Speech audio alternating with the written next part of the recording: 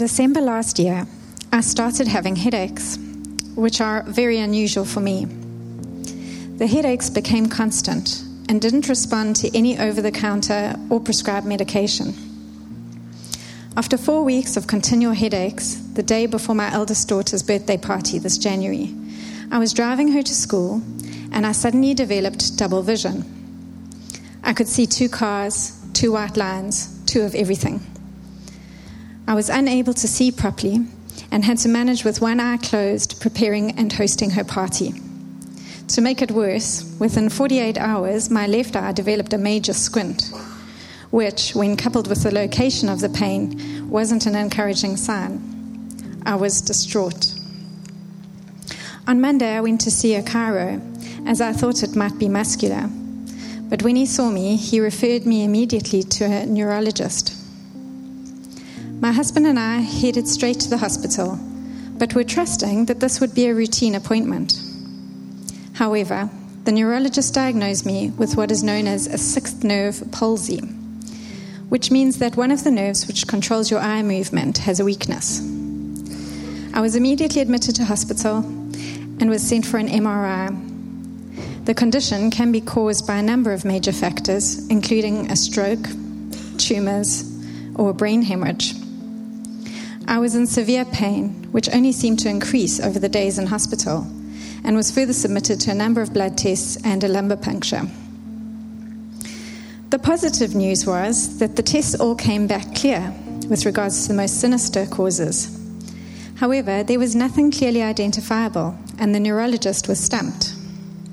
The best he could do was focus on pain management, which by this time had elevated to opiate level, alongside anti-inflammatories and at 4 times the recommended dose. It was hectic. There was nothing they could do for me in terms of treating the cause because they could not find the cause. And after 4 days, I was discharged. However, by this time, the palsy had switched from my left eye to my right eye, which really threw the neurologist and prompted him to consider an autoimmune disease, which would have required lifelong medicinal management. But before the fear could take root, God, in his infinite kindness, had gone before us and given a specific word to a friend, which countered that option even before it was considered. And so we understood we were not to partner with fear, but we had heaven's encouragement instead. I was, however, completely incapacitated, unable to drive, and some days I couldn't even get out of bed. As a mum of 3 young children, this was an incredibly difficult place to find myself, and the pain was debilitating and very frustrating. On one of the days when I was feeling particularly awful and sorry for myself, I was feeling very abandoned by God. I just couldn't sense him with me. Then, it was like he had placed me in the cleft of the rock to protect me.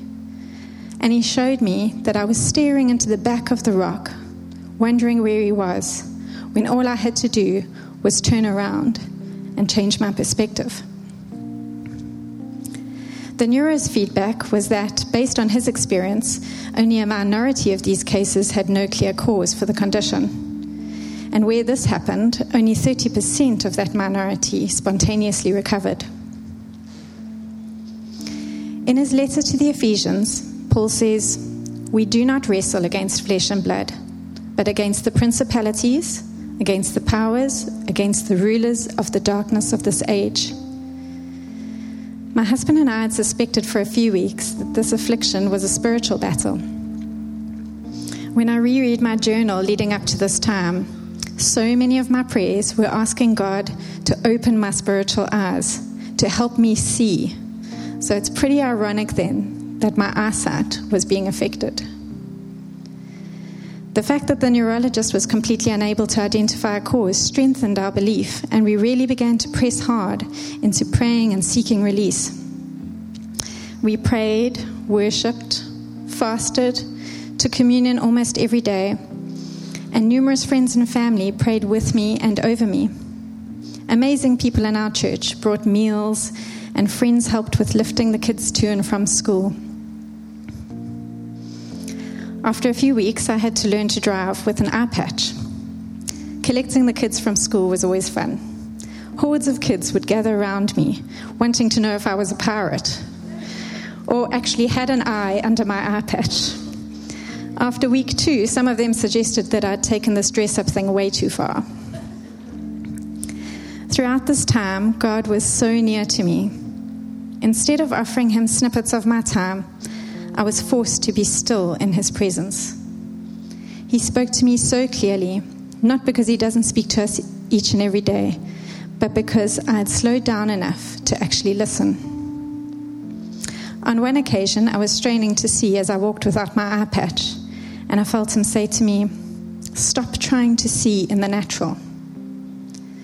While I'm still unpacking what he meant by that, I do know that we've got such a finite view of the world, and I know that the unseen realm has so much impact on what we see, and yet we are so often ignorant of it. I held on to these promises and I spoke them into my situation. As Joseph said to his brothers, "You intended to harm me, but God intended it all for good." I knew that while God certainly didn't put this ailment on me, he would work in it to my benefit. His power didn't prevent the challenge, but he did protect me in the process. I was thoroughly convinced that he would heal me, and I clung to these words of James. "My brethren, count it all joy when you fall into various trials, knowing that the testing of your faith produces patience. But let patience have its perfect work, that you may be perfect and complete, lacking nothing." While I may not have always approached every trial in the past with joy, this is a season that I've really cherished. I gained such a boldness over this time that was exhilarating as I prayed for people unashamedly and with the confidence that our Father in heaven sees our needs and wants to meet them even more desperately than we do. He is all about relationship. And so I have no doubt that every single prayer that was offered up on my behalf became a part of my healing, because he wants us to be a part of each other's stories. The headache started to subside after 3 months, and I was able to wean myself off the painkillers, which helped me to feel so much more present mentally. Following that, my vision started to return to normal over a period of weeks. First a few centimeters, then arm's length, then the room, and so on, which was a lesson in itself. I was thrilled that he was fulfilling what he had promised, but also a little disappointed that I might lose the special connection that we had developed. Like the man at the pool of Bethesda, whom Jesus asked, "Do you want to be made well?" I was tempted to stay on my mat because that was where Jesus had spoken to me. Until I realized that I can keep that closeness. I don't have to come and go from his presence. He wants to partner with me and is speaking to me just as clearly every day. On the day I left hospital, I had a vision of myself standing on a stage with a microphone in one hand and a dragon's head in the other, sharing the victory of this story. Holy Spirit wants to heal us. And no matter what that looks like, he is good. God kept me in the shadow of his wings, and I am so grateful to him for all he has done in me during this time.